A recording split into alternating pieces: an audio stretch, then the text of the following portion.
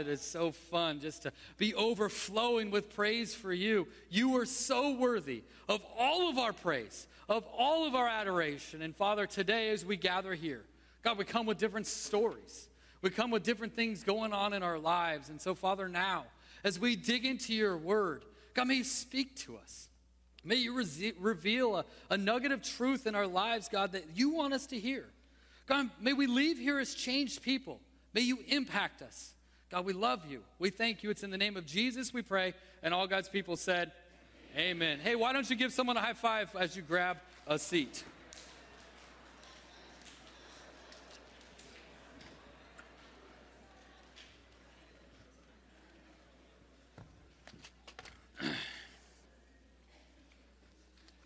Scoot over here a little bit. My name is Scott. I'm one of the pastors here, and it's a pleasure just to be able to share with you this morning. And we're talking about a fence. And so I don't know about you, but I know that maybe there's a few of you here that you get lost in Distractagram or Facebook. Like you sit down on your couch and you just get so wrapped up in needing to know what's going on in everyone's lives. And as you were sitting on your couch recently, you're reading your phone, and you realize that some of your friends had just checked in at your favorite restaurant. And as you sit there, the offense just starts to rage in your heart because they're there without you. And in your mind, you start to rationalize and say, well, you know what? The last time I was at that restaurant, the food wasn't that good anyway, so it's okay. But as you sit there, the more that you think about what they're doing and the fact that they're without you, the spirit of offense starts to grow in your heart and in your mind. And what happens is you start to think more and more about the fact that they're there. Instead of rolling off the fact that you had been ignored, instead of rolling off the fact that they didn't invite you, you get self-righteous in your indignation. And the first picket of offense goes up in your heart, and you get a little bit angry. Or what about this? It's interesting. Is the reason that it's so hard for us to be happy is it's so easy for us to get offended. Proverbs chapter 19, verse 11 says, a person's wisdom yields patience. It's to one's glory to overlook an offense. But in the moment when you feel left out, in the moment when someone says or does something to you that's offensive, it's so hard to overlook that offense. What about this one? You were doing good with your choices. I mean, you had been dieting, you had been doing so well, in fact, so much so that you were glad to get to go shopping. And you went shopping, you got a brand new outfit, and you thought you looked stunning. It was a great day. You were radiating with joy. Everything seemed to be going so well. Until she came up to you and she asked you that question. And you couldn't believe that she, of all people, would ask you that question. And as she looked at you and she asked that question, just a rage inside of you started to go. As she leaned into you with an innocence in her tone and she said, have you put on a little weight? Are you pregnant? And in that moment, instead of realizing that she was trying to be sweet, she was trying to notice something in your life, right then you hold on to that plank. And right then in that moment, the picket of offense goes up and another one goes in your life. And this time, you can't believe that she would say something as insulting as that. And your sensitive little heart is just feeling so terrible. Do you know what group of people are known most for being the most offended? You're sitting in the midst of them. It's Christians. Not this church, though. Nobody gets offended here. It's the other church down the road, right? It's interesting that it's Christians who seem to get the offended the most. See, we're the group of people that are supposed to be known for forgiveness and love, but we're often the last people that want to give it to someone else when they offend us. And I don't know what it is that gets you offended as a Christian. Maybe you get offended with other Christians. And you see how other Christians are splitting hairs differently than you split in your mind. And so instead of saying, wow, they're still changing people's lives, you get self-righteous. You stub your nose and you say, no, my way is the only way. Or maybe as a Christian, in your moment of offense, you look at other people that would never walk into a church like this, and you look at the way that they live their lives, and you say, you know what? They do everything wrong. And in your self-righteousness and your indignation towards the way that they act, you come across as so judgmental that as a result of your offense, as a result of the way that you interact or look down upon them, there is no way that they would ever walk into a place like this. See, our spirit of offense impacts our lives in so many different ways. It comes in so many different directions. But one offense at a time, one thought, one lie that we allow to soak deep into our hearts, one time where we look at someone else and we think that we're better than them, or that they say something that offends us, even as a Christian. One more picket goes up in our hearts. One more goes up in our lives. What about this one? You were gathering together with your family, and it was Easter, and you were having an amazing meal. All the families gathered around the table, and your husband says it. You know, men, we say stupid things sometimes, don't we? And here's what your husband says. He looks across the table to his mother, trying to paint her a compliment. And he says, Mom, no one makes mashed potatoes as good as you do, Mom. Mother, other people try, but no one makes mashed potatoes as good as you do. And as the wife who has cooked for years for that said man, instead of rolling off the compliment he tried to pay to his mother, you allow it to go from your ear to your heart, and like that, the thoughts in your mind are, you're right, and no one will make you mashed potatoes like your mother ever again. And here's what happens. Instead of rolling it off, instead of seeing your husband just trying to be kind to his mother, you hold on to that offense.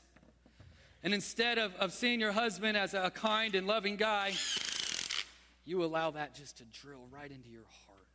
You allow it to hit you in a place where the next time he says something, you automatically take offense because of what he said the last time.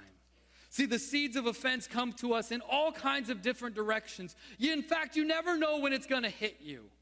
Over these last few days, I tried to count how many opportunities I had to be offended. I stopped counting in the morning because there were so many of them. Whether you're at the grocery store standing in line, whether you're driving down the road, or whether you're with your family, it seems like the opportunities of offense come at you in so many different directions. What about this? You're at your workplace, and out of nowhere, your boss calls you into their office.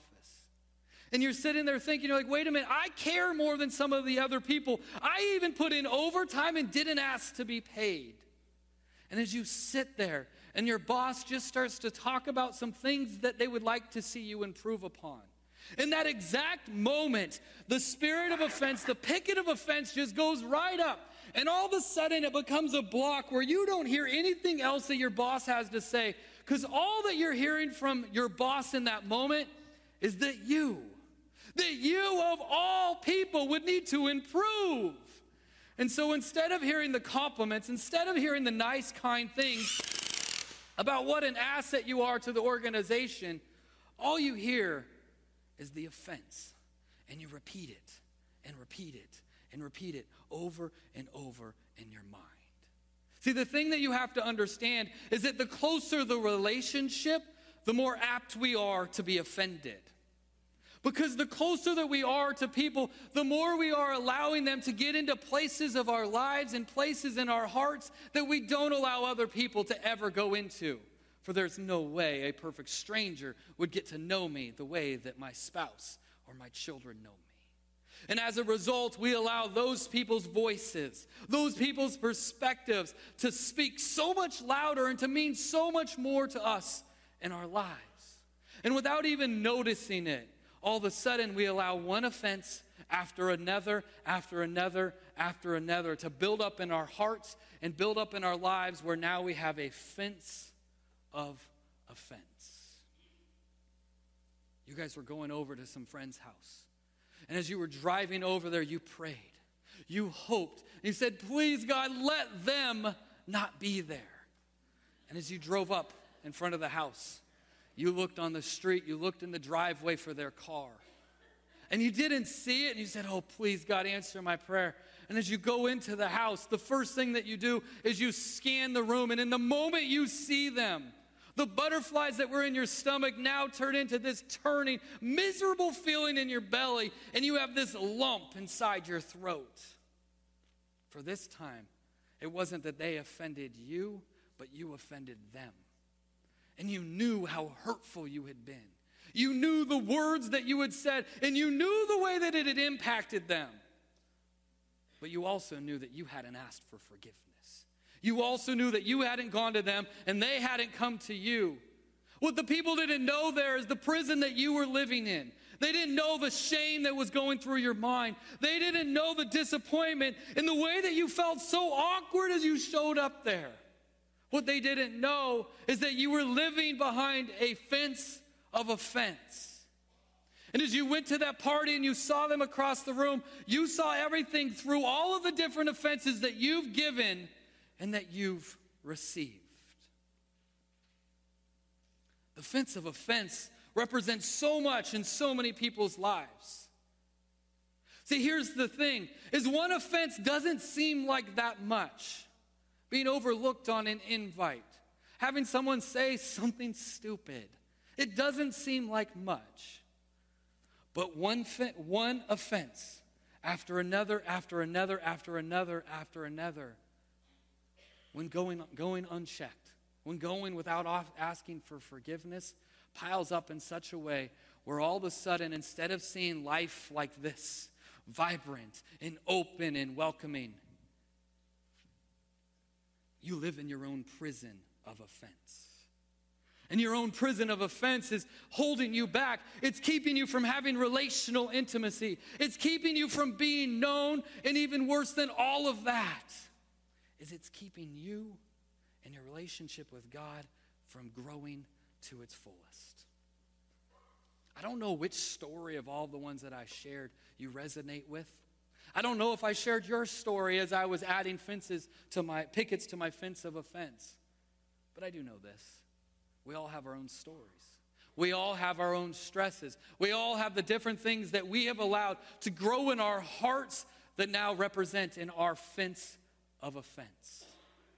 And what I know even more so is that even though your story might be different, the emotions are the exact same. We've all dealt with offenses in our lives, and we've all seen how slowly, one at a time, the offense grows and grows and grows. So friend, what about you? How have you been offended lately? In your life, as you look at this fence of offense, what offenses are represented in your life? What did they say to you? How did it impact your heart? What did you do to someone else that impacted them? And why haven't you asked for forgiveness yet? The title of my message this morning is Fences and Offenses. Because as we look at life, as we look at all that we deal with, in reality, the more often we get offended, the more often our lives look like offense. So this morning in your bulletins, you have a card that I left right down here. Right here. And in your bulletin is this one little card. Could you pull it out right now? It says fence and offense. It's pretty. And what I want you to do is I want you to flip on the back side of it. It's a moment ago when I asked you what offense you're holding on to. Who have you offended, or how did it impact your heart? What I want you to do right now is write that down. Maybe as I ask that question, you can remember like that, a situation, a time recently where someone just offended you. Or maybe as I start talking about it, there's something that's bigger. There's a person that constantly offends you. Well, write it down. What's the situation? If the person's sitting next to you right now, then use a code word. It's okay. They won't know. This is between you and God. And here's what I want you to do is once you've written it on that little card, just set it aside. We're going to come back to it later in our time together this morning. See, as I shared earlier, the thing about offenses is they come in all kinds of different directions. And on their own, offenses don't typically seem like enough to build up offense and create division in our lives. But one unforgiven offense at a time, one passive-aggressive slight here, one sarcastic gut punch there, something you said or did out of anger, it slowly builds up to a prison of hurtful words and actions that hold you back from being known, that holds you back from healing, and holds you back from growing in your relationship with God. What hostage, what prison do you feel hostage in today? Matthew chapter 5, Jesus gives the greatest sermon ever given, where he challenged conventional wisdom of the people then, just as much of us today. So if you have your Bibles, if you'd open them up with me to Matthew chapter 5, we're going to be in verses 21 through 26 today. It's also on your outline on the back side if you want to follow along there, or they'll throw it up on the screen in just a second. We'll break it down a verse at a time. First verse 21 of Matthew chapter 5. You have heard that it was said of those of old, you shall not murder, and whoever murders will be liable to judgment. Let me stop right there for just a second. See, those that were present in Jesus' Sermon on the Mount would have completely understood the teaching in verse 21. When Jesus said, you shall not murder, and that you would be the judgment that's connected to that murder. And see, Jesus was using a way of teaching that rabbis in his day would have used. They would have taken a truth that everybody in that area would generally accept, and they'd start there, kind of reel you in a little bit. And then they'd add something a little bit controversial, a little bit different for you to think about, to ponder. And that's exactly what Jesus does here when he takes another step, when we see in verse 22. He says, but I say to you, everyone that is angry with his brother will be liable for judgment. Hold on, that's a significant statement. For Jesus has now taken one's anger and put it on par, judgment-wise, with murder. In fact, the word that Jesus used here in the text originally was the word orge, which could be described as an anger that is deep-rooted, one that leaves a lasting offense. Said differently, I would describe it as a jab that leaves a bruise, a word that leaves a wound, or anger that leaves one in anguish. The philosopher Cicero said this when speaking of offense: nothing can be done rightly and sensibly in the eyes of one who is offended. I don't know about you, but when you wrote down on that card a couple of minutes ago, I doubt whatever you wrote there you thought was on par with murder. You probably were thinking about ways that someone has hurt you, ways that someone has offended you, but you didn't view it as murder. But it's interesting. While that offense might not be physical murder, the effects can be the same emotionally. For offensive offense slowly sucks your joy. It slowly divides you from others and having an opportunity for relational intimacy. And over time, it holds you back. It blocks you. It divides you from having a true connection with Almighty God. And as a result of holding on to your offenses, as a result of seeing everything through that lens, you see your entire worldview. You view yourself, and often you view God through the pickets of offense. Jesus continues by giving two examples how offensive speech leads to anger or offense in the second part of verse 22. Listen to what it says. Whoever insults his brother will be liable to the council, and whoever says, you fool, will be liable to the hell of fire. Let me read it not out of the ESV translation, but out of the NIV translation, and listen to what it says. It says, again, anyone who says to a brother or sister, Raka, is answerable to the court. And anyone who says, you fool, will be in danger of the fire of hell. On your outline today, will you write in, I put a little line there, will you write the word Raka there in verse 22? For to tell someone or to call someone Raka could be the most offensive thing that you could call someone in Jesus' day. For to call someone Raka, you were in essence calling the person a brainless idiot, a silly fool, an empty-headed blunderer. The word Raka was almost an untranslatable word, a word that describes the meaning not just behind the word, but the tone, the language, the body language of what you had as you spoke to that person. In essence, when you were to call someone Raka, you were using an arrogant tone. You were speaking with such contempt. So to be called a Raka was the ultimate in offense. Jesus goes on to say, whoever says you fool will be liable of the hell of fire. The word that Jesus uses here for fool is the word morose. And that word, if you were to describe it or define it, it describes someone who is dull or stupid or a blockhead. I don't know how many people would not be offended if you were to be described as a dull, stupid blockhead. But that's exactly what someone in Jesus' day would have responded if they would have been called a Raka or a morose or a fool. And Jesus was saying to them just as much as he's saying to you and I, that anyone that offends, anyone that says something that hurtful is liable to the most severe judgment of all, the fire of hell or the fire of Gehenna. See, for those that were in Jesus' audience there, the word Gehenna would have been a word that they knew exactly what he was talking about. For the word Gehenna had a history about it. It described the valley of Hinnom, which was an area just outside of Jerusalem. In King Ahaz's day, they would use this area as a place of child sacrifice, where literally those precious little ones would be burned. When King Josiah took over after King Ahaz, he ended that entire practice, and he described that area as being accursed and that it should be segregated or pushed aside. Fast forward into Jesus' day, all those people viewed that as a terrible place, a place non grata, do not go there. And so as a result, it became what in essence was a public incinerator or a place where all of the garbage went. In fact, in Jesus' day, it was known to have a pale of smoke around it, for it said that the fire never ended there.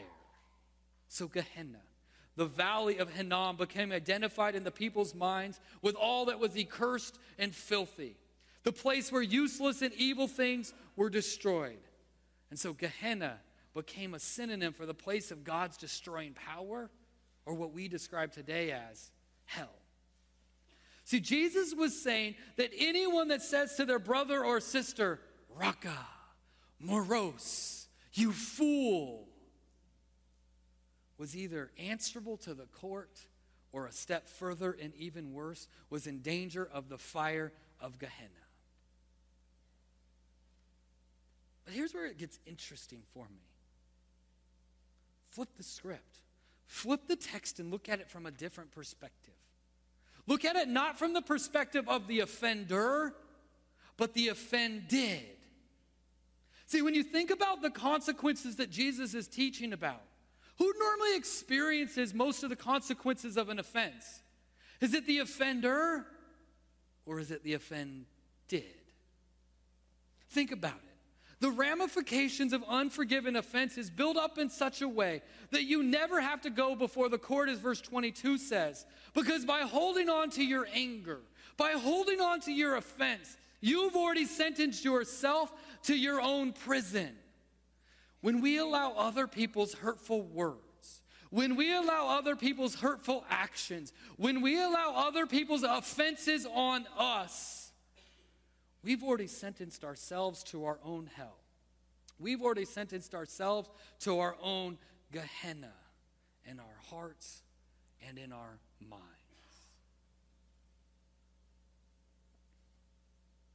What hell of offense are you living in today? As you look at your life, not from a perspective like this, but as you look at your life from a place like this, who offended you? How did it impact your heart?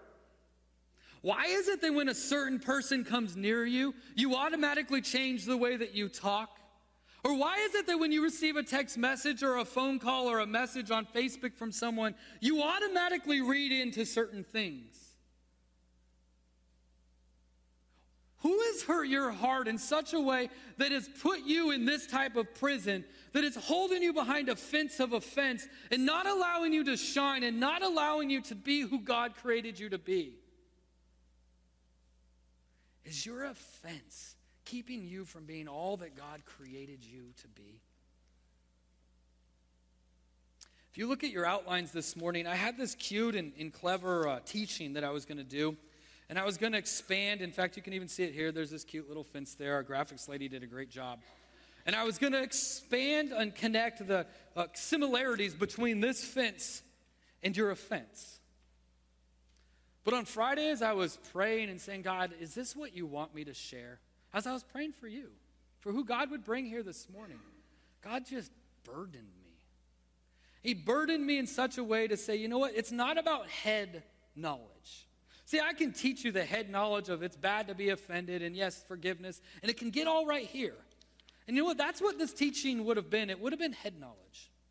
But what God burdened me in an overwhelming fashion was skip the rest of the outline and get it from here and get down to the heart. Because even this morning as I'm sharing with you and I look you guys in the eye and I see even the way some of you squirm in different parts that I share, I know that there are some of you that are living in this prison. There are some of you that are living with a fence of offense in your life, and it's holding you back. And so let's scratch the rest of the outline, and let's get to your heart. Because when you really think about an offense, it's in your heart. And if you're going to change, and if you're going to offer forgiveness, and if you're going to see life through this perspective and not that perspective, it begins and ends right here in your heart. See, my heart for you this morning is that you have freedom. My heart for you is that you're not held back any longer by a fence of offense. Because I don't want to see you living in that hell that holds you back. And why do I know that it holds you back? Because I've been there. I've lived this exact life. I know how it affects the ability to connect with others. I know how it affects being offended affects your ability to trust others. I know how offensive words and actions just seep deep into your heart and hold you back from being all that God created you to be. I know what it's like to live in such a way that you're hurt, that you're offended. In fact, I had a friend who was so offensive, was so hurtful with his actions and words towards me that it stung so deep in my heart, I didn't know I even had a place in my heart like that. But his words, his actions, they impacted me. They impacted my family. They impacted so many people that I love. I was so offended by his actions, by what happened. But remember, it's the offended that are often the ones that are more affected than the offenders. See, this person didn't know the way they had affected me. They didn't know the level of disappointment and hurt that I was struggling with. And I get it. I'm a pastor. I probably preached the sermon that says, turn the other cheek. But nothing's harder when you've been offended than to give somebody who just hurt you on this side to say, oh, let me turn the cheek and let me hurt you on that side. That's why Jesus taught it, because it's so hard to live out. And as a result of my offense, I was stuck in my own prison. I was seeing everything through the pickets of a fence of offense. Subconsciously, I thought that if I stayed back here, I thought if I stayed behind the safety of my offense, I thought if I stayed behind my hurt, that I wouldn't be able to get hurt anymore. But do you know what I learned? I learned that nursing your offense, I learned that holding on to whatever someone has hurt you with, that it only hurts you more. And I'm embarrassed to share it. I'm a pastor after all, right? But I'm embarrassed to share. Do you know what was affected the most during my season of offense? It was my worship. It was my connection with God. I mean, I could come to church, I could sing the songs, but they were just lip language. It was just words that were coming out of here, but they never made it down here. I could read God's word and I could read the words on the page, but my heart was so hardened as a result of my offense that they weren't penetrating in there. And the worst, It's as though the voice of God became silent. Have you ever been there? See, as someone that's offended, the problem isn't that the voice of God is silent. It's that you're so tuned in to the offense that you're nursing that you miss his still soft voice who's saying, I care, I'm there, I want to help you. Friend, what are you nursing today?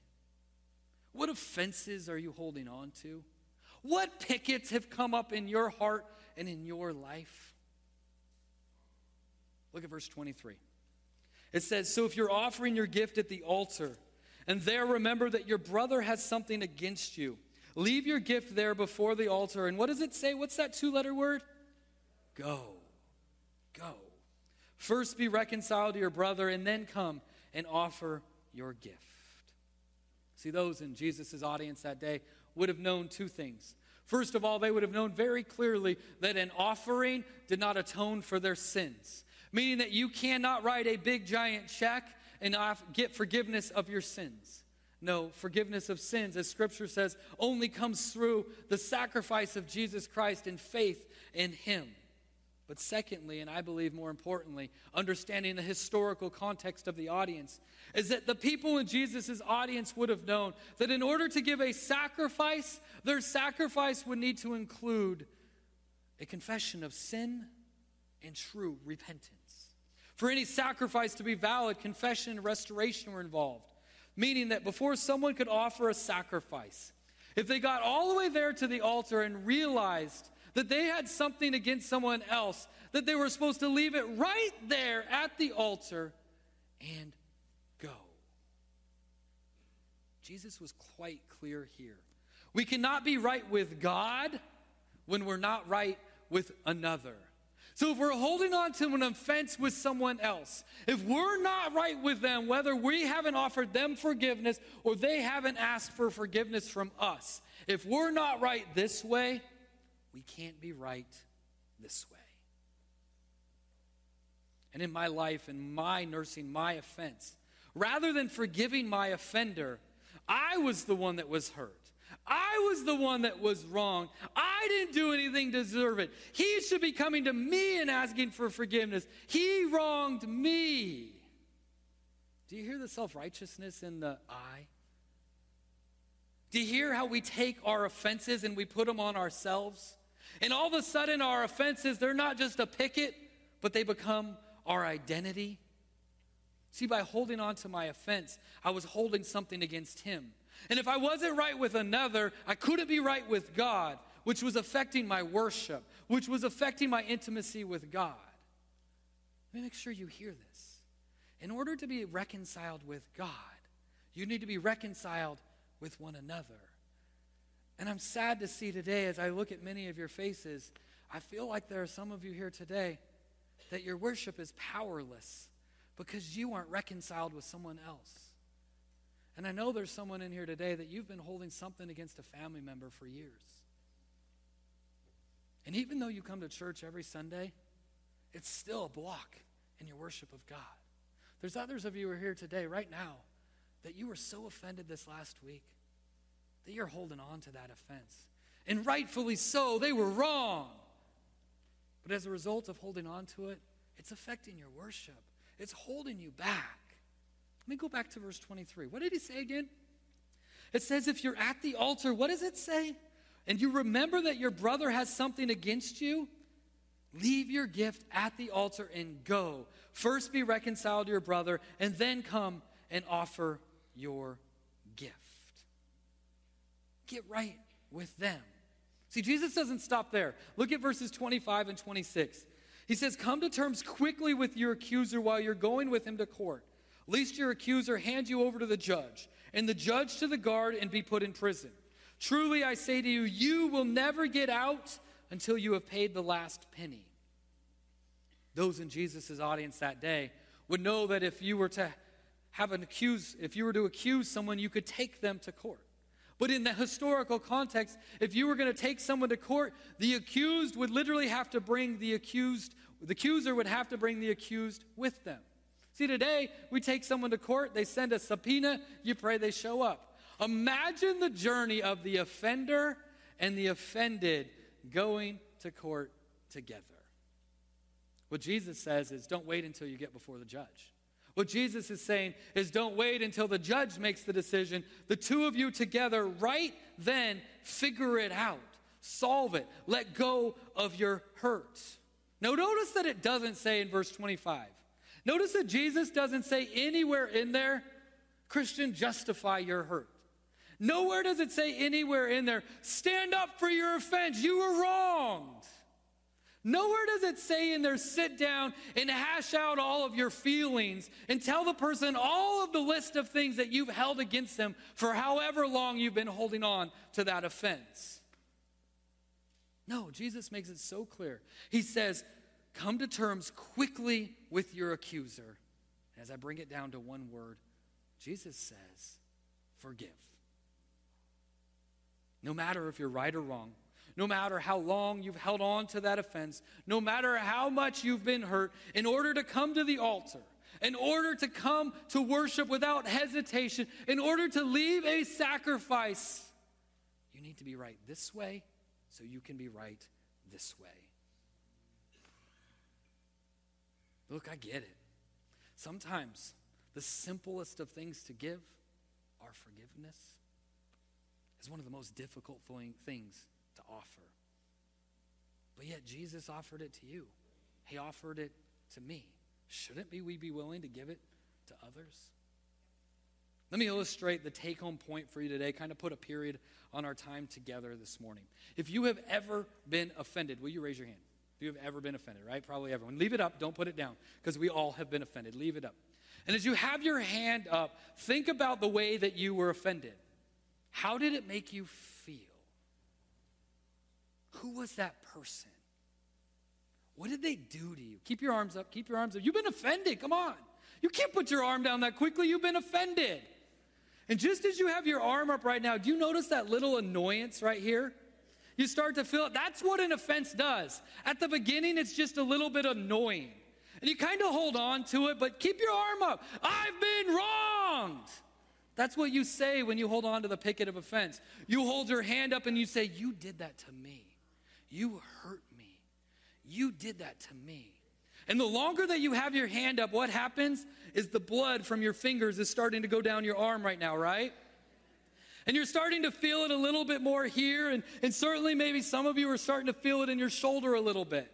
And that's what happens with offense. It starts at first with just a little bit of an annoyance. And then now it starts to move where it's a little bit more painful, where you start to think about it more and more and more. But you've been wronged. They hurt you. You have every right to have your hand up right now. You know what Jesus says? No, you don't. Jesus said, I bought that price at a price. And so let me give you the most simple, most profound lesson of all that I can give you today. Put it down. Put it down. Let it go. Do you notice that as your arm went down, all of a sudden that tingling went down as well? You're kind of feeling the blood that's going back down in your arm, going back. Because see, when we hold on to an offense, it sucks the joy out of us. It sucks the life out of us. But when we let it go, when we lay it down, when we drop it, all of a sudden, God starts to work in our heart and our lives. Let me take us all the way back to the beginning. Remember how your friends were going out to lunch and they didn't invite you?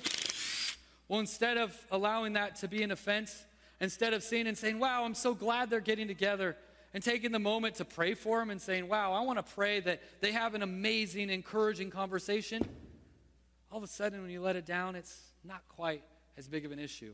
Remember when your husband said those things to his mother? Oh my goodness, I can't believe a man would say something so terrible. But when you take and you say, you know what, I'm going to roll it off. I'm not going to worry about it. Remember when that woman said, are you pregnant? Wow, you're pregnant. Do you remember how insulting that was? Do you remember how it felt right in your heart? Well, instead of taking an insult and say, wow, that lady wants to know what's going on in my life. I want to be known. And allowing that as an opportunity to build a relationship and maybe helping her to understand, that's super rude. But instead saying, you know what, I'm going to let it roll off. I'm not going to hold on to it. Or maybe it's something way deeper than that you've been holding on to a pain or hurt that somebody did to you years ago. Maybe you're like me and you had something in it's affecting your worship, and you've been holding on to that picket of offense as long as possible. Maybe today your picket of offense needs to come down. And you just say, you know what, I'm not going to hold on to that anymore. I don't know what your story is, but I do know this. Our God wants to work in our lives and in our stories in such a way where we take those pickets of offense and we lay them down. And we don't hold on to them anymore. Because I don't know about you, I'd much rather be able to look at my life like this, wide open, rather than a prison of offense. And the part that gets me even more, as I move this forward a little bit, is that when you take and you stop looking at things through your lens, when you stop looking at things for the way that you've been offended, and rather you come right here, and you allow that fence of offense to come down, all of a sudden your life frames the cross rather than being so focused in on how you've been hurt. And go all the way back to the beginning. At the very beginning of our time together today, I asked you to fill out that card. And I asked you to write down on that card something or someone or some situation where you've been offended. We'll pull that card out right now. I lost it in the midst of my notes. Here it is. Look at what you wrote down there. What I want to do today is I want to help you to take the first step.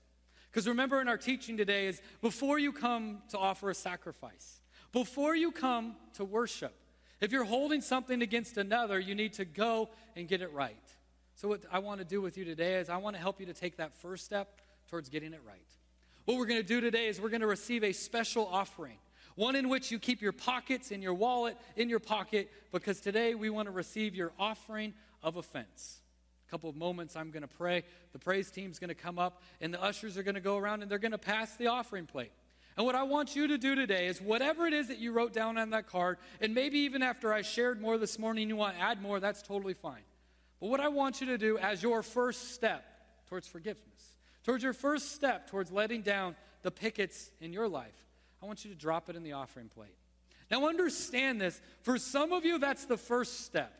Some of you this week are going to need to pick up the phone, or you're going to need to go to someone's home, and you're going to need to get right with them so that you can be right with our God.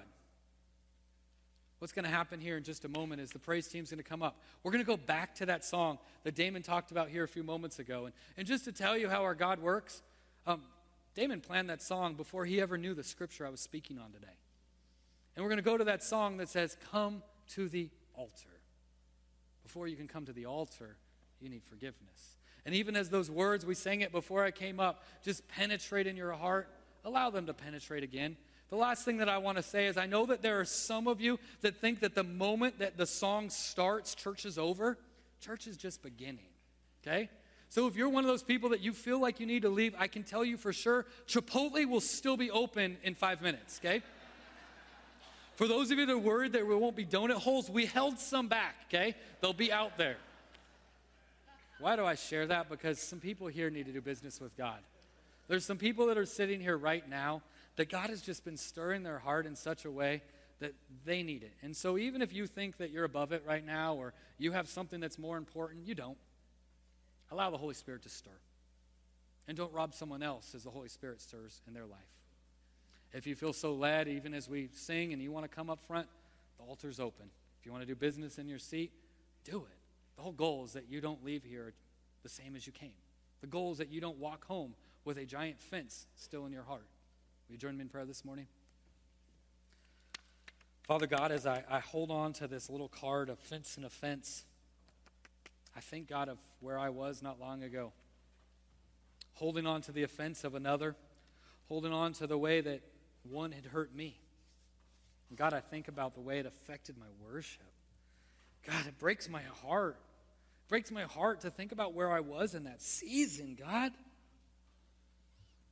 And even as you burdened me months ago to share this message at some point, God, I know that there is somebody here today. And God, I'm sure that it's more than one. There are numbers and numbers of people here today, God, whose worship has been affected as a result of an offense, who have been walking wounded. So, Father, this morning as we come to the altar, this morning, God, as we come before you, Father, we pray in the name of Jesus that your Holy Spirit stirs. we can offer you our offense. Not as just a one-time thing, but God, that we will turn. That God, we won't go back later today and nurse those wounds. The next week, we won't go back to that same offense. But yet, God, today, as we lay down that card, as we lay it down, God, we say we want to be right with you. We want to worship you, and we want to be right relationally as well. So, Father, I don't know how this message is landing in different hearts.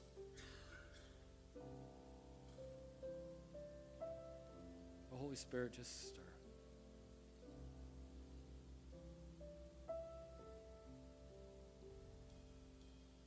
Free them, Father. We give you our offense. We give you our right to be right. We give you it all. Break down those barriers. Break down that fence so that, God, we can worship you. It's in the name of Jesus we pray.